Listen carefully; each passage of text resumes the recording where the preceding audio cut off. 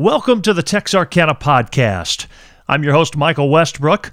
The 2010 census recorded the population of the Texarkana metropolitan area at more than 143,000, and economic research indicates that number climbed to over 150,000 in 2017. No, that's not why I brought you here to give you those numbers, but it does play into part of the story. Just hang in there with me a little bit longer. If you live here, you know the uniqueness of Texarkana. It's two cities essentially in the same place, representing two states. Communities that act as bitter rivals during a Friday night football game, with battle lines drawn at the state line.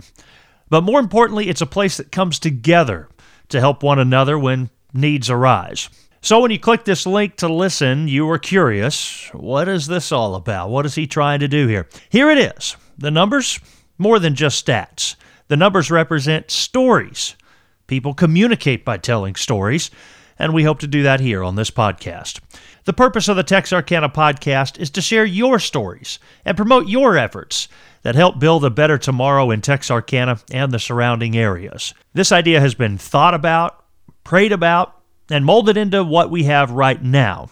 To be honest with you, that may not be much at this point, but in the coming months and years, I'm certain it will adapt, adjust, and only be better.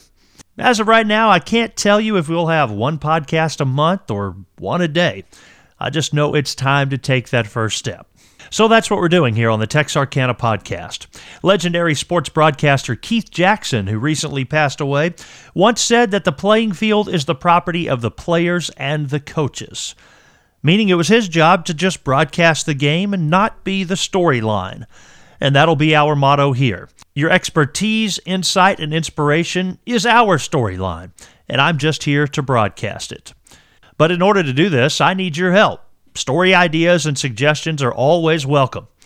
In return of your ideas, my promise to you is that we'll have well-thought-out content that positively impacts our area.